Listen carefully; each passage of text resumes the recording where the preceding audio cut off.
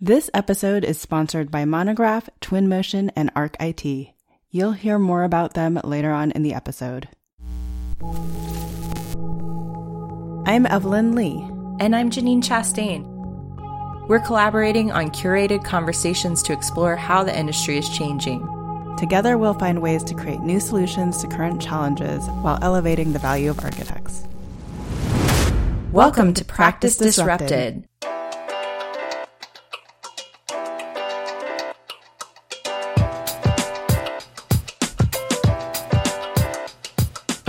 Hello, listeners. Hello, Janine. Hey, Evelyn. Hey, Disruptors. This week's episode, we are bringing together individuals who have not always called the U.S. home. Not only have they not always called the U.S. home, but they are also making it easier for other immigrants to find their way in the architecture profession in the States by creating the resources they wish they had through their own journey. This episode is a continuation of our diversity programming that we've been developing since season 1. And so we've continued to try to find new ways to introduce new voices into the dialogue so that we can continue learning about what diversity really entails. Similar to all the other episodes that we've designed this way, we usually get a moderator who is a part of the conversation who can tell their own story to run the discussion. And for this episode, I've invited my good friend Graciela, who I've met through the AIA, to be that moderator. Originally from Colombia, Graciela Carrillo, AIA lead AP, immigrated to the United States in 2003.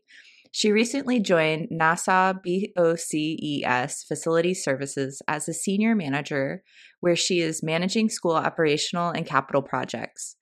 Graciela has committed a decade of volunteer leadership service to the AIA.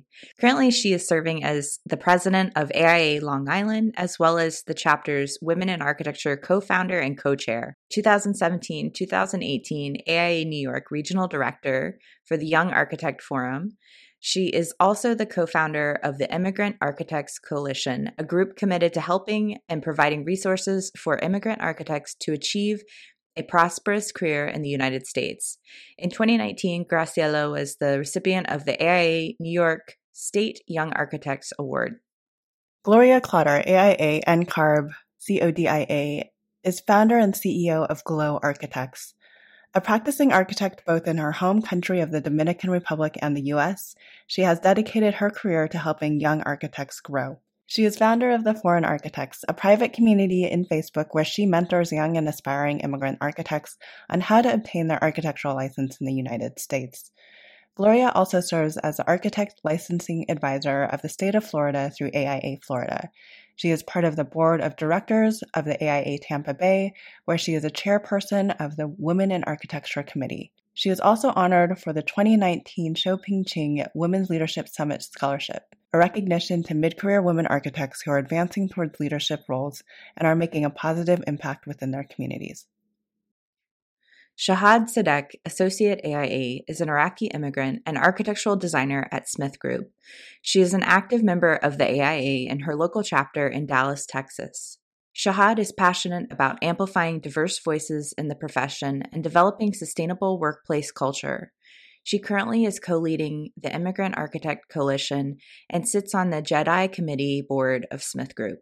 She previously helped found an equity in architecture effort through the AIA Kansas City chapter.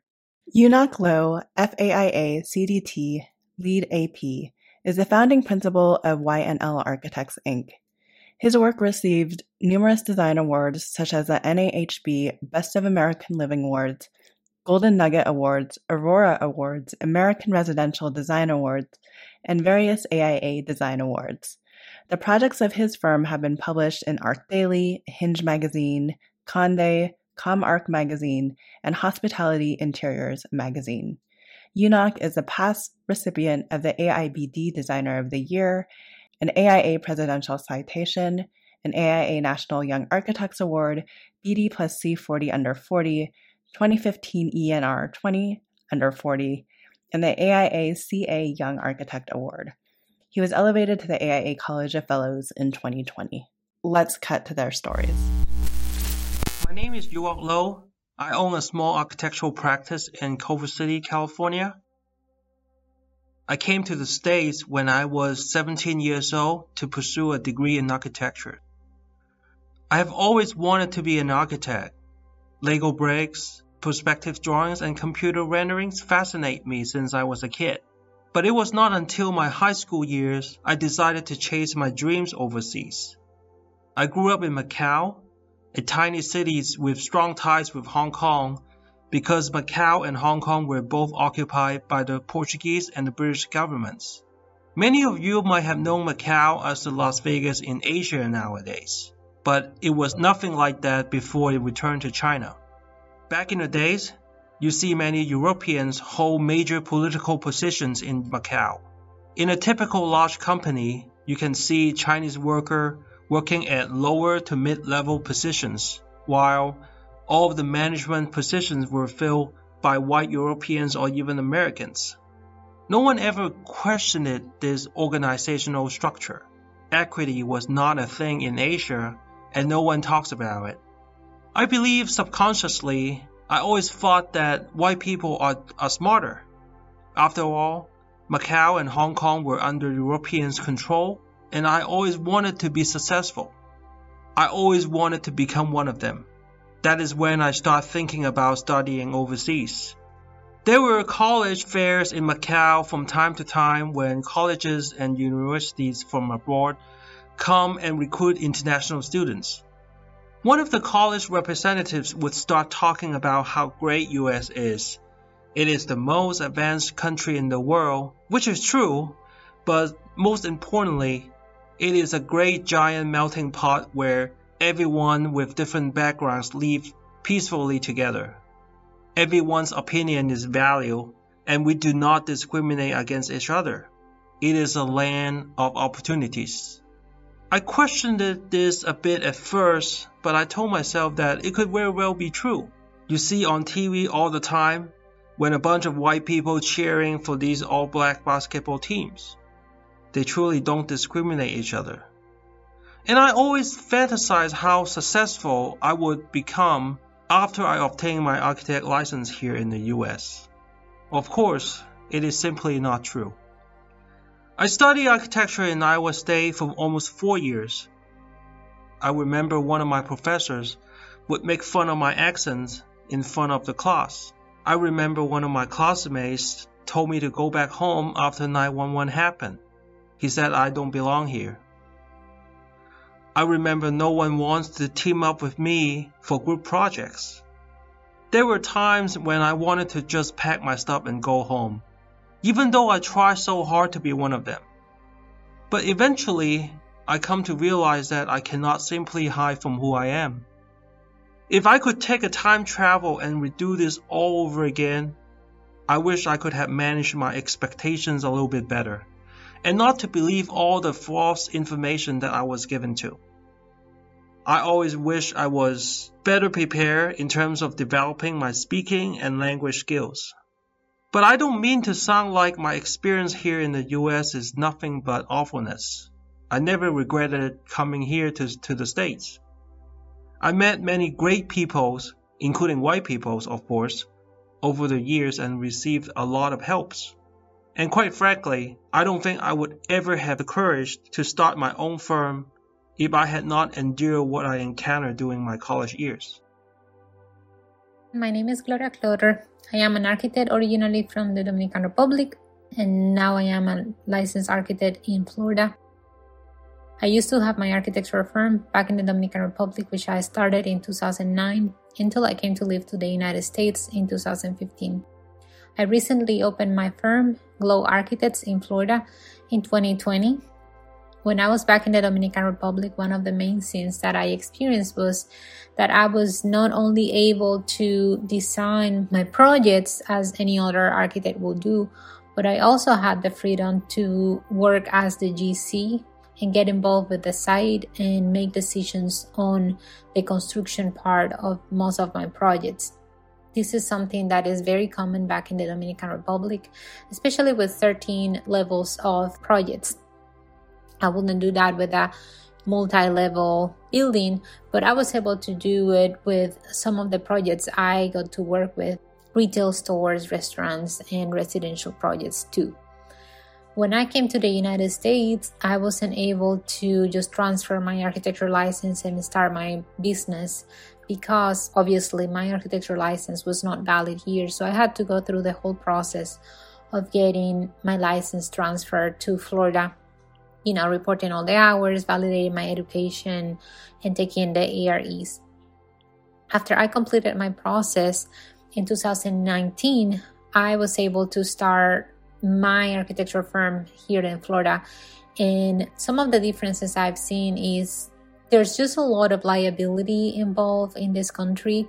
I am thankful that I was forced to take all the exams and going through the process of having to report hours under a licensed architect here in the United States, because even so I had many years of experience on my home country.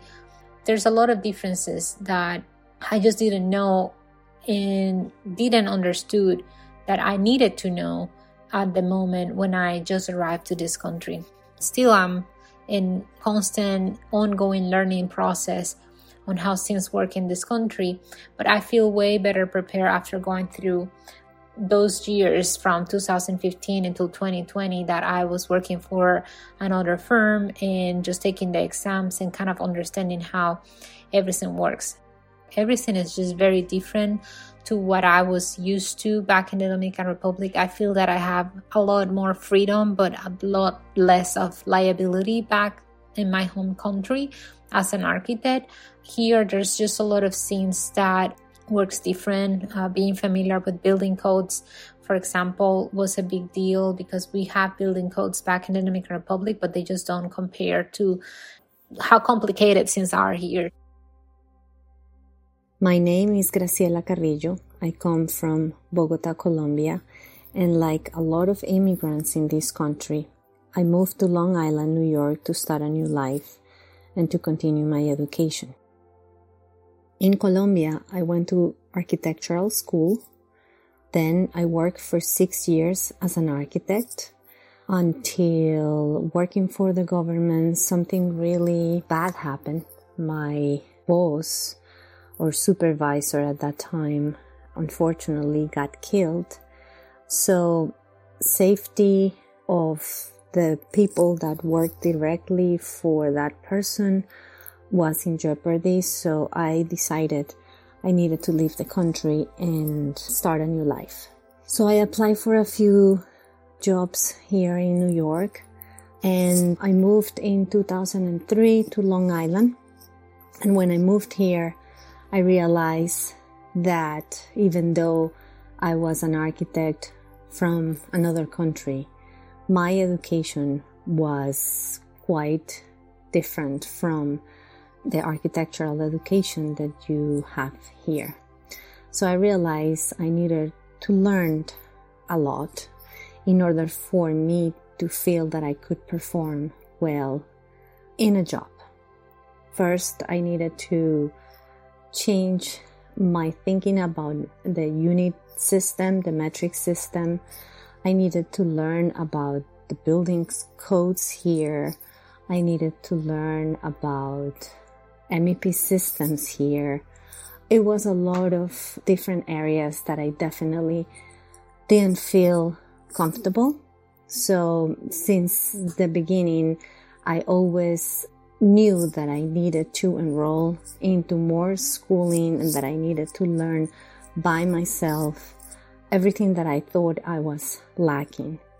I went to Pratt Institute in Brooklyn, New York for a master's, and I learned a lot about different areas and how people communicate.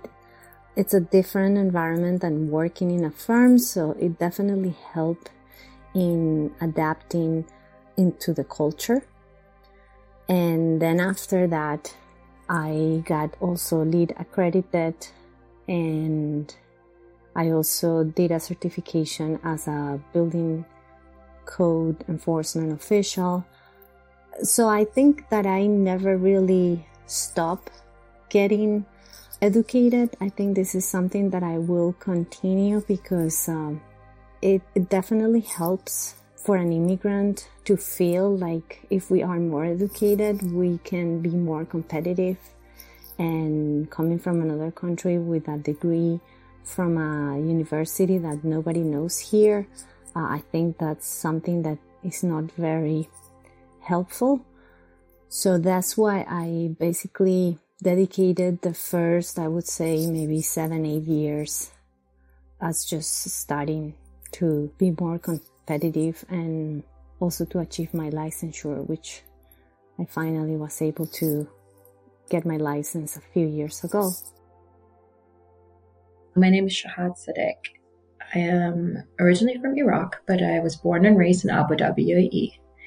In the Middle East, in some countries, you don't get the citizenship by being born there. It has a much more complicated avenue than that. So during the time I grew up in Abu Dhabi, there was virtually no real way to become a citizen. So we remained Iraqi. While growing up in Abu Dhabi, I went to a British private school and always thought that I was going to go to the West for my higher education. So I ended up coming to the United States of America. I went specifically to Springfield, Missouri, at Drew University, and I wasn't sure what I wanted to study. While others had something they loved, I always felt like I didn't have something that called me directly. I had like almost many things that called to me. And so it was very difficult to choose. But because of that, I went and had a conversation with the dean and found out that architecture is probably the best way to develop critical thinking. And for the most part in my life, I've been studying a lot of in-the-box kind of subjects like mathematics, physics, chemistry, and so on. So to have access to critical thinking, I thought I will follow up with architecture. Because I was an Iraqi citizen and there was the Arab Spring in the Middle East, I applied for asylum because there's a lot of complicated past with my family in the Middle East. So I'm an asylum seeker, and that's how I started my career in America, through asylum seeker, not through F1 status. My work permit is based on my case, which is still being adjudicated with USCIS. So I started my career in Kansas City, Missouri. I worked for a small firm, and there's when I realized that mentorship was not something that they valued. And so I only realized that by joining AIA Kansas City and talking to my peers. And I created my own benchmarks of development and growth, and I realized that I was falling way behind. And so I thought mentorship was going to be my goal, to develop for other people, for people like me, especially for international architects or immigrant architects that don't know or don't have the ability to create those benchmarks just because they don't have access to those relationships, or maybe their AIA has a strong membership as Kansas City did. And so that's where I found my path to leadership and found avenues for developing soft skills. And I think it's a very valuable space for a lot of emerging professionals to learn. I think it'll be a good, safe place for you to make mistakes and learn from really experienced people, and also create relationships in competing firms. I would say the safest trajectory for immigrant architects is to try to find a place that does mentor. I think that's your number one goal. And then try to find a place that will give you sponsorship. I know many of us want to stay in America and sponsorship is important, but I think your career is really hinged on a healthy mentorship environment, because you have now, with the STEM extensions, you have 3 years. So first look for mentorship and then look for sponsorship.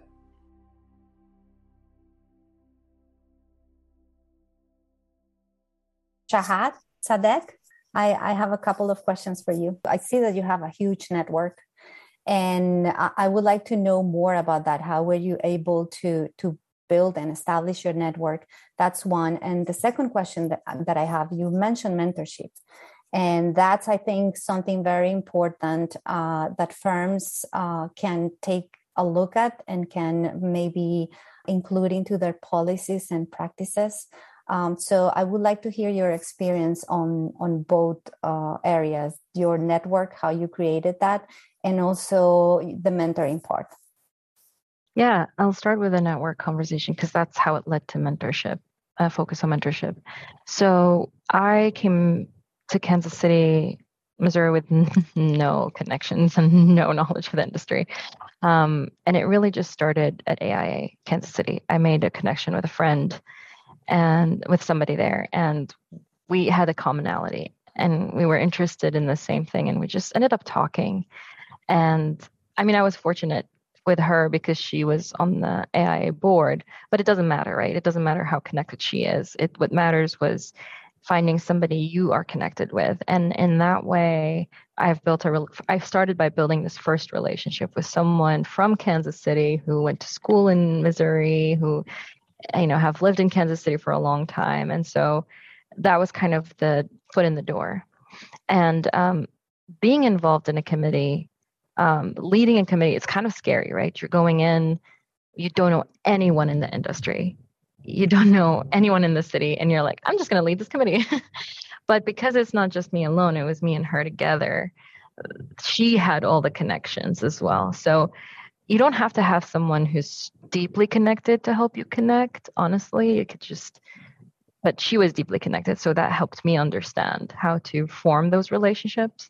However, that said, I ended up developing my own relationships by just leading a committee. I'm not saying that as an international student, just walk in and lead a committee because that's intimidating, but be part of a committee, be part of something you're passionate about, and just talk to people and start connecting with people. I mean, friends of friends of friends of friends, right? And that's how it kind of like accelerated really quickly. And everyone wanted to have a conversation about equity in architecture. So I just kind of I was on the pulse, right? Like that's how my network got much bigger faster because it was something that was of interest in the industry. And so a lot of people were opening their doors to us. And so there were so many conversations happening that way.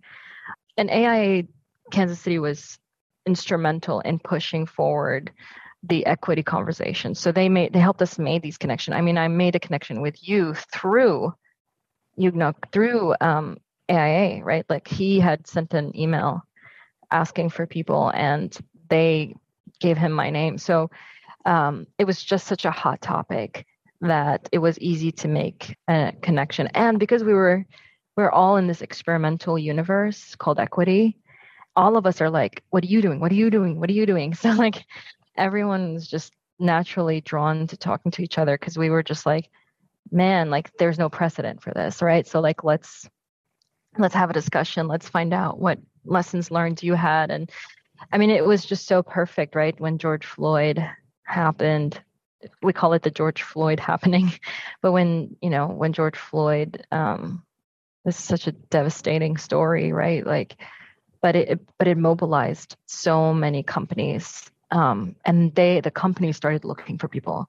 And because this network of equity people were already pre-connected, it was just so easy to, mobilize people and start kicking into gear.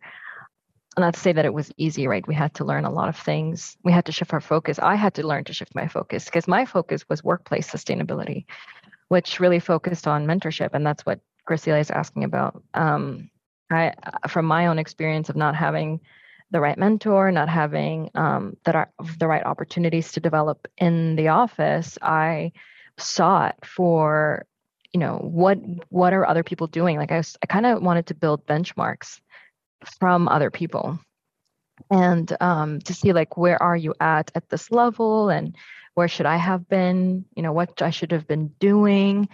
So that was my focus for the equity portion, right? And for the 3 years in the equity sphere, I was focused on how do we develop potential? How do we develop people's potential? It was less focused on the race issue and the diversity issue as much. But it was tremendously helpful because it's how do you help people reach their full potential?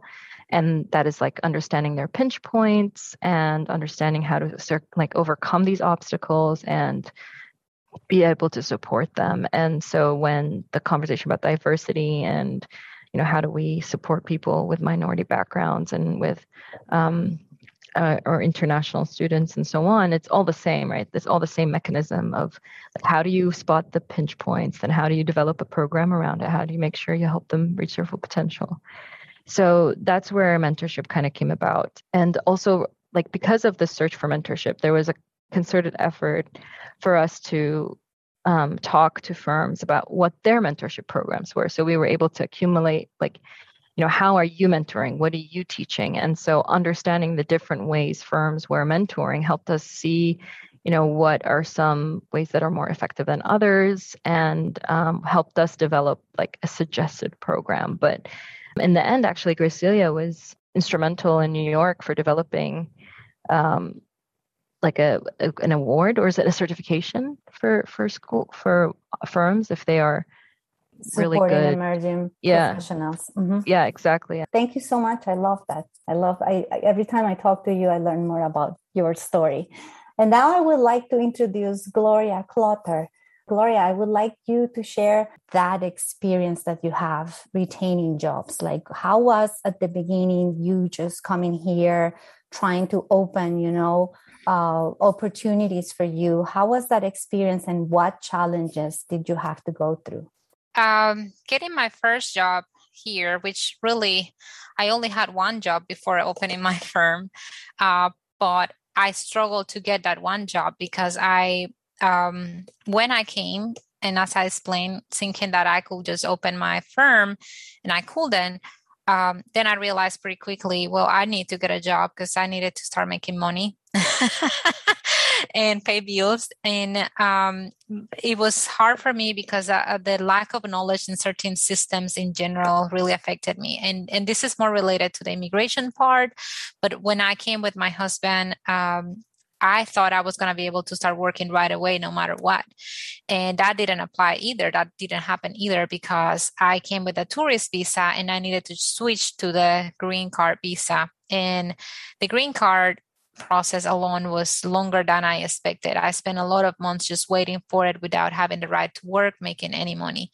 So that affected our finances. And then when I finally got the green card visa, and I was able to start working, then I realized that my architecture license was not valid. And then it was about getting a job. Well, that whole experience was a nightmare in a way, because I didn't have a resume ready. Let's start with that, because I didn't came thinking I was going to have to get a job. I was just going to start my firm. So I had my resume and my portfolio was pretty outdated, and it was all in Spanish, which is my native language.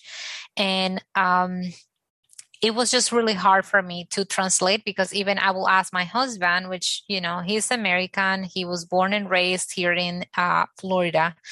And I will ask him, like, how do you translate this word? Or like, what is the proper way? This, again, going back to that technicality. And he was like, I've never heard of this thing. Like, I don't know what you're talking about. Parapet? What's that? Like, I don't know what we're talking about. So I think it was hard for me first understanding how to translate my portfolio and my resume.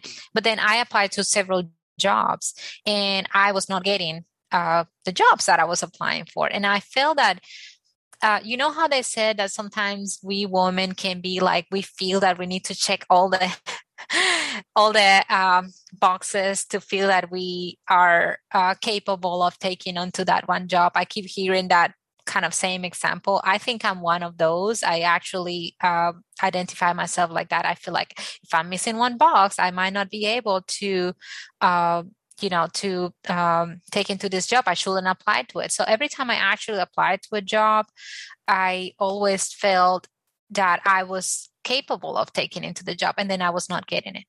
So long story short, what happened was that there was this one specific job that I really, from all the ones I applied, this one I really, really wanted, and I didn't get it. So I took heart and said, I'm going to reach out back to them and ask them, what is it? What can I improve? What is it that I'm missing? If they can give me some feedback of what I can improve on the way that I'm presenting my portfolio, or what is it that I'm missing? And they said that the reason why they selected this other candidate was because my portfolio and resume was not really clear to them. They were not really fully understanding my level of experience, what my previous positions in other jobs and even in my previous company that I own, what was it, what was my role and what those roles meant, what were my responsibilities within those roles and within every project I presented in my portfolio. What is the specifics that I did? Because again, to me, back in the DR, I will say, oh, I am an architect and I was the architect of this project and the GC and I built it. And it's like, they're like, what are you talking about? Like, I don't understand that. And the fact that I will say I was the architect to them meant not much either, because it's like, what, you were the project architect? Did you project manage it, or did you work in this part of the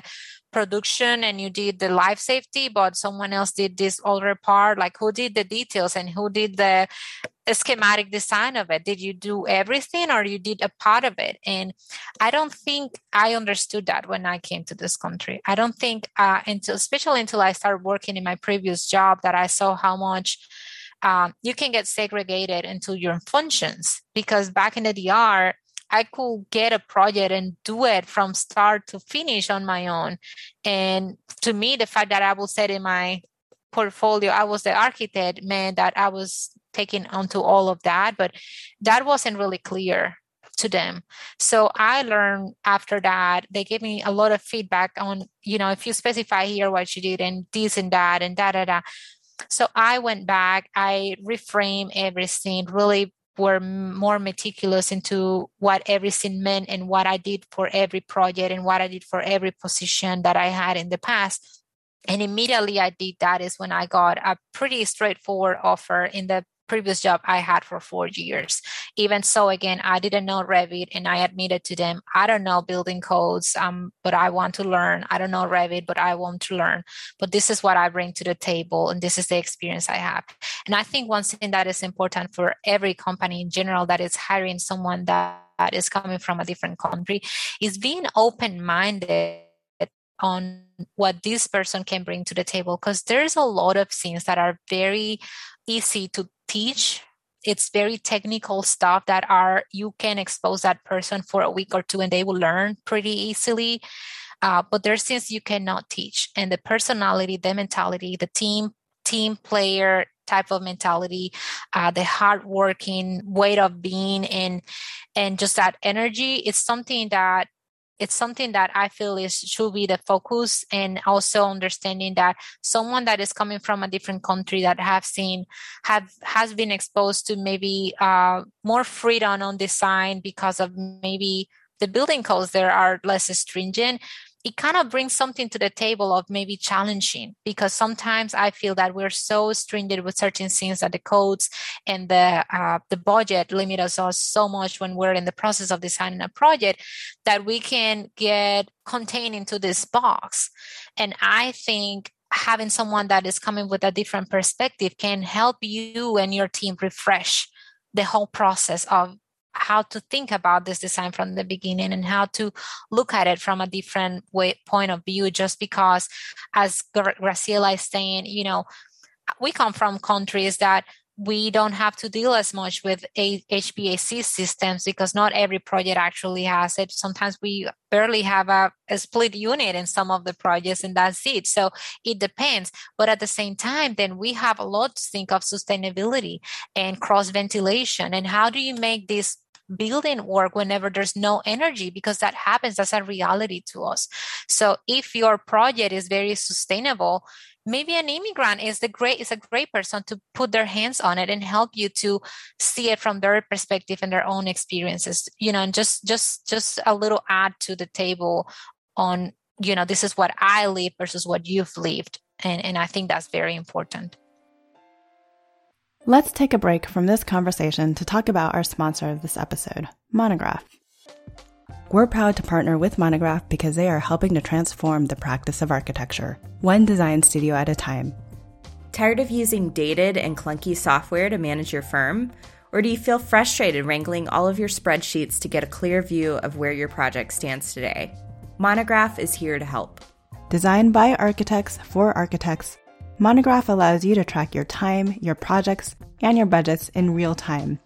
With their awesome Money Gantt, you can immediately understand project performance across your entire firm portfolio. Need to adjust your projects week to week? Their new tool, Resource, allows you to reallocate your team's time and track its impact on your remaining budget. Be proactive with Monograph. And Twinmotion. Now, you've probably heard of Zaha Hadid Architects. As one of the world's best-known firms when it comes to innovation, they're big fans of pushing boundaries. The team at ZHA has started using Twinmotion, a simple, real-time ArcViz tool that lets you instantly visualize ideas and clearly communicate them to stakeholders. ZHA designer Marco Marghetta says that the benefit of using Twinmotion for the designers are the simplicity of the interface, the playfulness with which you can articulate your scenes, and not having to worry about all the technical aspects that real-time usually brings, like light maps, PBR workflows, and other technical details. Marco also loves Twinmotion Cloud, which lets any member of the team access a project from their web browser without a single download or installation. The project manager can access the model, review it, and immediately give you feedback anytime from anywhere, says Marco. To download your exclusive free trial, head to twinmotion.link/disrupted. That's twinmotion.link/disrupted. My name is Yuok. I came to the state when I was 17 years old and studied 2 years of community college in California, and then eventually graduated my Bachelor of Architecture in Iowa. So I've been in different part of the country, experiencing different part of the culture. I now am in Culver City, California. I have my small practice. We used to have like 4 or 5 people, but because of the COVID, we downsized it a little bit, and then I'll talk about it a little bit. So right after I graduated college, I really want to try to have a career here in the U.S. and I have to be honest, like it's very hard to get a job. I mean, I know that you have to understand like what you're getting into, but I had no choice. I had pretty much have to take whatever offers I had that was available to me. And so I ended up with working for like a small firm in California, and they're really small. They're not really exciting. You know, the stuff that they do are boring. But, you know, once a while, that firm will get a couple of really exciting new projects. But for some reason, I was not on any of these projects. It's always headed by the principal and a couple of white guys, interns or whatever. You know, I never get work on any of the glamorous project. I was stuck on like bathroom remodel, window replacements, and that kind of crap. I mean, you call it, but that really makes me. That kind of gives me the motivation that okay, I need to start my own firm. I need to do my own thing because I want to design. And at a point, I missed design so much that I spent a lot of time on my own doing competitions and entering design award. And that's kind of over the time, it is kind of how I developed my portfolio and eventually get on my own. But, you know, of course, after you start your own firm, you realize that you keep doing like bathroom remodels and window replacement because it's really hard to get like exciting job as you expected. But, you know, at least you get on it on your own. So, I mean, I don't want to sound like I was being discriminated against when I was working for someone, because I don't think so, because I often reflect upon on it, and I love my boss. I mean, my first boss, he was the one who sponsored my green card, you know, like the H1 visa. I worked for him for almost 9 years, so I think he's a nice guy deep down. But so why do I always get to work on these stupid projects, and why don't I get the chance?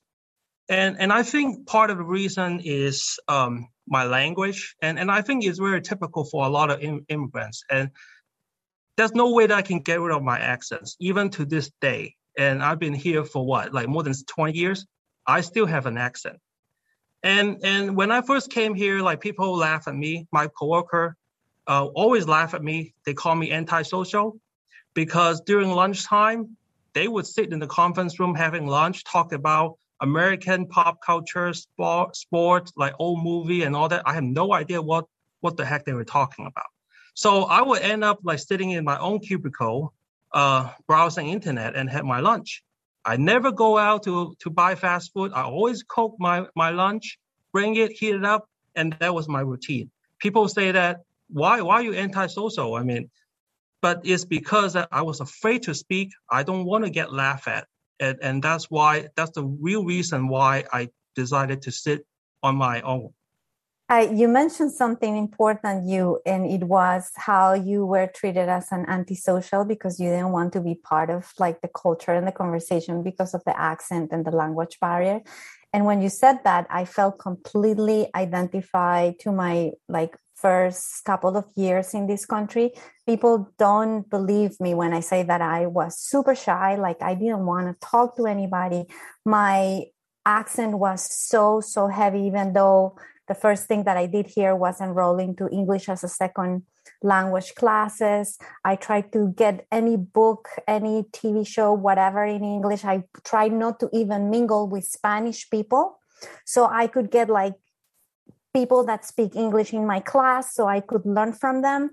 But then when I went to work, I didn't want to talk to anybody at the beginning, and forget about even going to AIA events and seminars and lectures. I would have like anxiety. I don't want anybody to talk to me. I will be in a corner just listening to the lecture, but don't talk to me. I don't want to interact. And what I did at that time was, of course, trying to break that barrier. But believe it or not, I was already an architect. I even got my license already.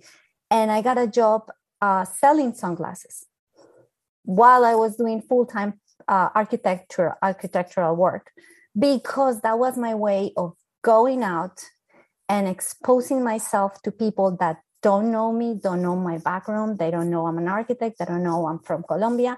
And I need to break that ice and go to them and sell glasses. And guess what? I was super successful selling glasses because I broke that barrier, and that job allowed me to communicate with people. And then, of course, my leadership path during my AIA years, that also helped me into breaking that barrier. But it's something that sometimes firms are not very understanding on why is that immigrants so, isolated, why they don't want to interact, why they don't want to, come along. It's just because of that. There is a big cultural barrier and language barrier that we have to overcome. And then on top of that, you add that you have a personality that is not very social. So guess what? It's a completely disaster. But as we build our network and as we help each other, and that's what we're doing with the Immigrants Architects Coalition, is to help them overcome all those different barriers, not only educational, professional, cultural, all of it. And that is basically what helped me. To add to that real quick, just because you really spot something, Graciela, from what you were saying, one of the things that affects the most to immigrants in this part of the language barrier and the struggles that we have with that self-consciousness with our accents, and sometimes people, again, around us, to be honest, and just to give grace to those around us, most of the time they don't mean harm.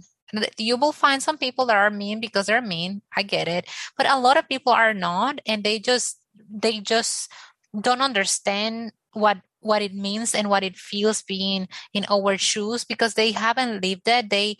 Most of the time they only speak one language and they can speak it very well, and they don't understand how it feels to put yourself out there and trying to speak someone else's language in their territory and with their accent and with their customs and stuff. It's just hard for them to identify themselves with it. But I think what I'm trying to say is one of the things that I've noticed that affects a lot to immigrants architects is that we don't get the opportunities because of that to even being exposed in front of the clients.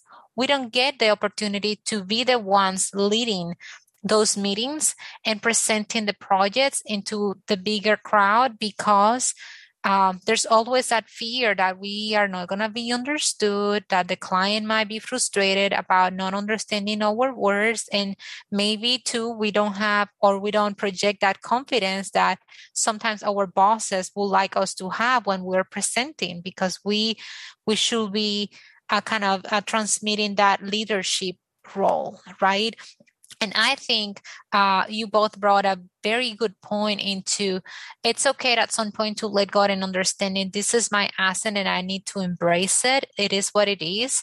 Obviously trying to improve as much as possible, because even if you have an accent, having an accent is one thing and it's just part of who you are and your roots. And that's good. That's something that we need to embrace. But I think it's a part of if our accent is making us not being understood, then it's a problem that we can address. That is very different. Having an accent and not being understood is two different things. And I think, as Graciela is saying, taking those classes, or as you said, like, there's things you can do about it. Taking those speech classes that you took help you to kind of overcome that. And that's totally okay, because yes, we want to be understood, but I think there's a separation, and we need to understand as immigrants what it means being understood and what it means having an accent. It's two separate things, and we should separate them mentally, because it's just different, and it can make us feel that there's something wrong with us, and it can make us feel limitations within our jobs and kind of hitting that glass ceiling just because I can never be the project architect presenting in front of this group because they will never let me you know what I'm saying? And that's not fair to us. That's not fair to anybody. And I think it's a cultural thing too. I mean, I don't know about you guys, but when I was a kid, I mean, we were taught to be obedient, We always we never raise hand and answer questions and all that. And I think that kind of mentality is built into us. But here, I mean, it's a very different culture, and you got to speak up. You got to show yourself. I mean, and as a firm owner, I hate to say that you have to constantly brag about your work. I mean, that's just like something that is cultural differences. For lack of a better word. Okay, so you talk about and Gloria too, owning your own firm, like opening your practice.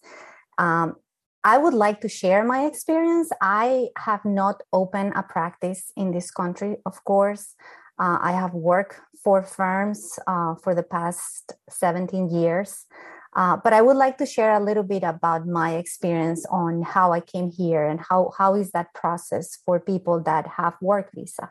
So a little bit related to Shahad, going back to the first part of the interview.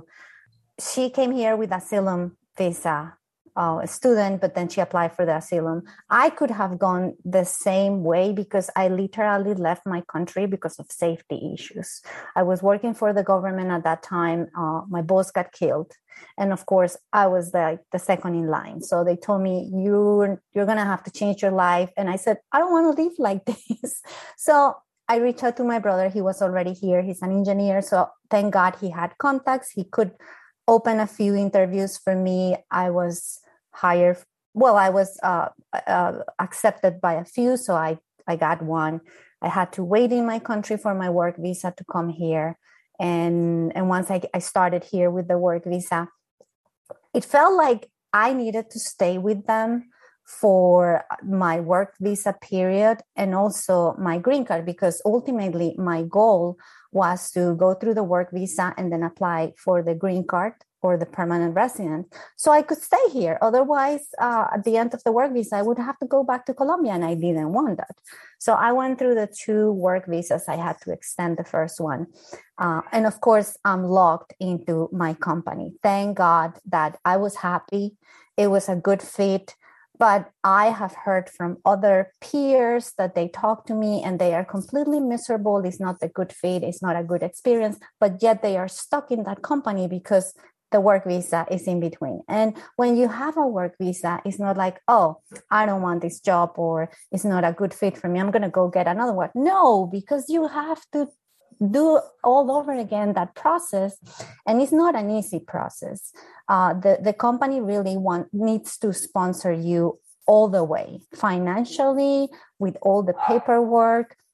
So it's not an option for us coming with a work visa. So thank God that I didn't have that position, but still I felt obligated to stay with the firm for the time of the work visa and also the permanent residence. And then once I achieved that, I stayed there still because I thought I could learn more. It was the type of work that I liked. It was an engineering firm. I loved engineering. I'm an architect engineer person.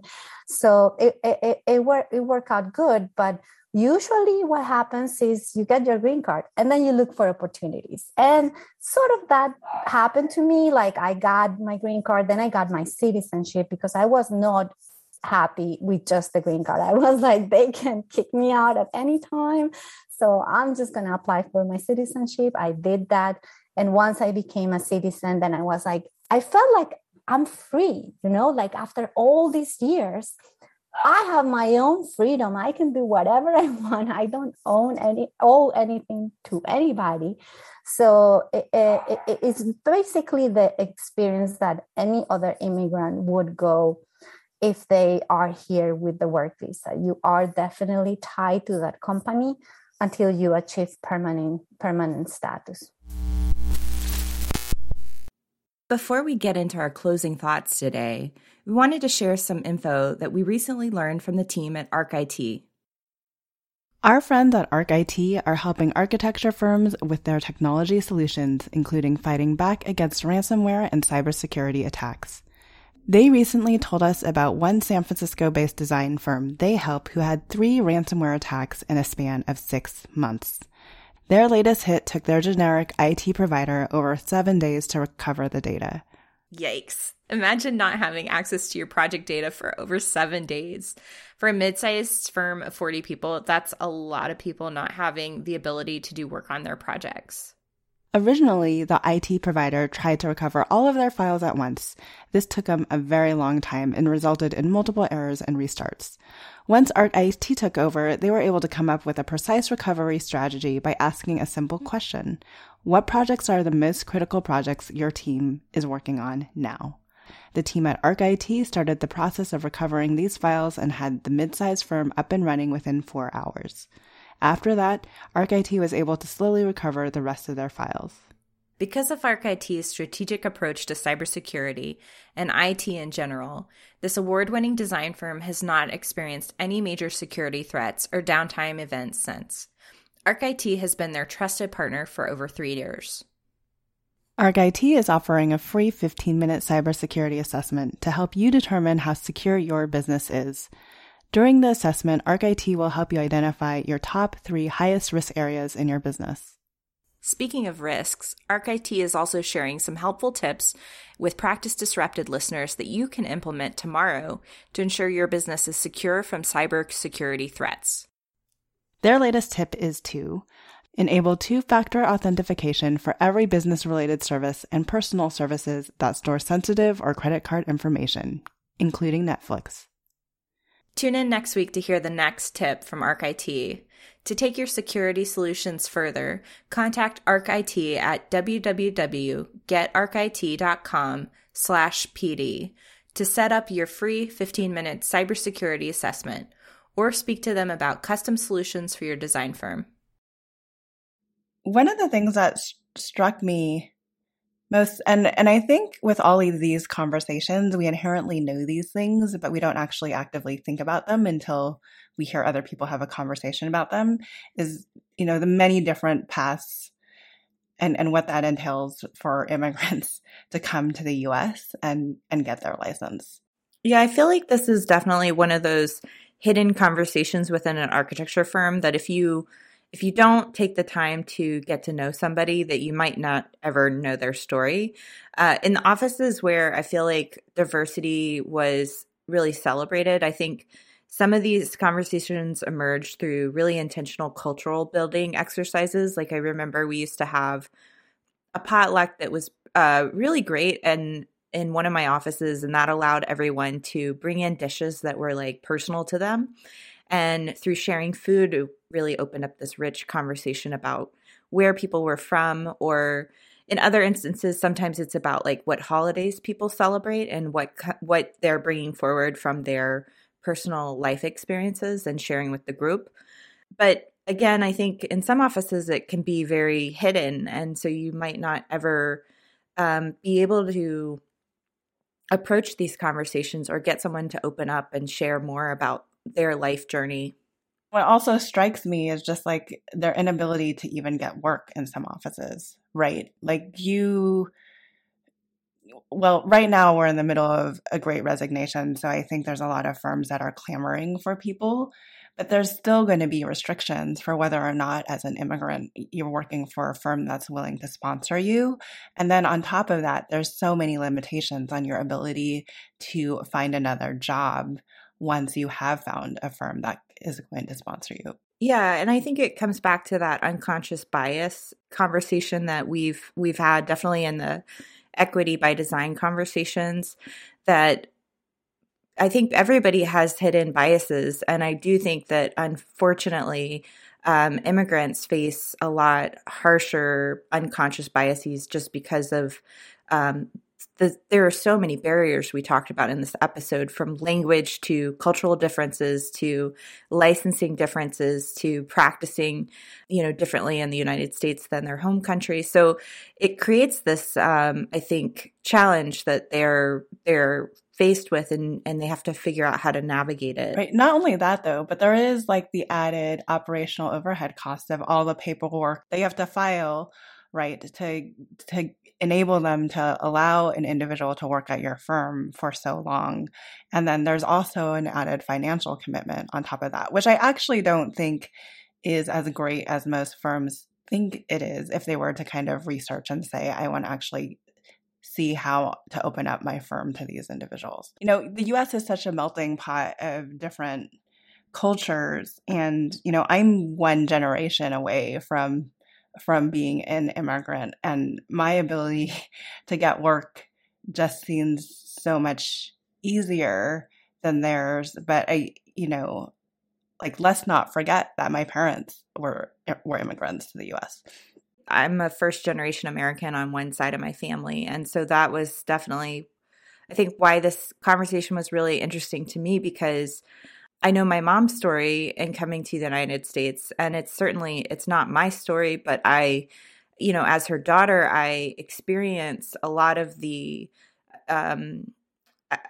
what she experienced coming to the United States, and her transition into becoming a U.S. citizen impacts how my experience was growing up. And so I want to talk about this conversation because I think from a diversity standpoint, I know so many people who either they did immigrate here and they're practicing, or they are first generation Americans and their parents came to the United States to help them, find a better life. And so I think these stories are extremely important because it touches so many people in offices all over the country. It's just not something that I think gets discussed a lot. And so I think more, as we continue to talk about diversity in our offices, this is an additional layer of the conversation that I think people can talk about and to find common ground on and to explore further. Hearing their stories, I'm kind of reminded, that of my parents' attempt to raise my brother and I as very American, right? So historically, for me to understand my history and where I've come from, I've really had to proactively ask them very specific questions to tease out their own story. And this conversation kind of just reminded me to do that more often, especially where they are and in their life, and just to understand where I've come from, so that I can pass it on to my own children. Yeah, similarly, my mom and we talk a lot about her childhood in Canada and like her experience coming to the United States. I mean, she literally went from a one-room schoolhouse to going into a junior high in the United States, where she had to navigate from one classroom to the next and had never had any experience like that before. And in the process of like getting her citizenship, you know, she has really embraced her U.S. identity. But I do feel like I feel a huge disconnect from the family that we have in Canada who, you know, I've never met. And I think it's just interesting because I hear so many other stories from friends who some go back and they visit their family, some they know where they came from, and then others who don't, like me. And so I think that has really actually prompted me to try to create a family here in the U.S., which is why I think I tend to like try to make so many friends, is just to fill the gap of not really having a deep connection to my own immediate family. So I have this like kind of collected family here. But it is just, there's so much depth to these conversations. And just again, as we think about how people perceive and experience the world differently, I think those different lived experiences are so diverse. And that's really what shapes these different points of view and how people approach things very differently based on where they come from and how they were raised and their life experiences. And on that note, I think we'll end our conversation. Thank you so much for listening, and tune in next week. Thank you to ArcIT for their support of this episode. Don't forget to visit getarcit.com/PD to set up your free 15-minute cybersecurity assessment or custom solutions for your design firm. Thank you again to our podcast partner, Monograph. Learn how Monograph can help you take control of your firm's financial health. Follow the link in our show notes or visit practiceofarchitecture.com/monograph so that Monograph knows that you heard about them from us. Thank you to Twinmotion for their support of this podcast episode.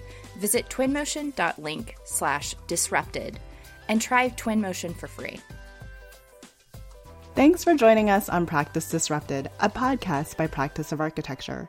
You can find all of our past episodes by visiting practiceofarchitecture.com/podcast. You can also get involved with our growing community. Find us on social media at Practice of ARCH. And you can join us in the POA Lab. You can apply to be a part of the Practice of Architecture Lab by visiting practiceofarchitecture.com/lab, where you will have more opportunities to interact with us and all of our podcast guests. This show is part of Gable Media. You can learn more about all of the podcasts and video content connected to this community by visiting gablmedia.com. Don't forget to share with your friends, and feel free to let us know what other topics or speakers you are interested in hearing about.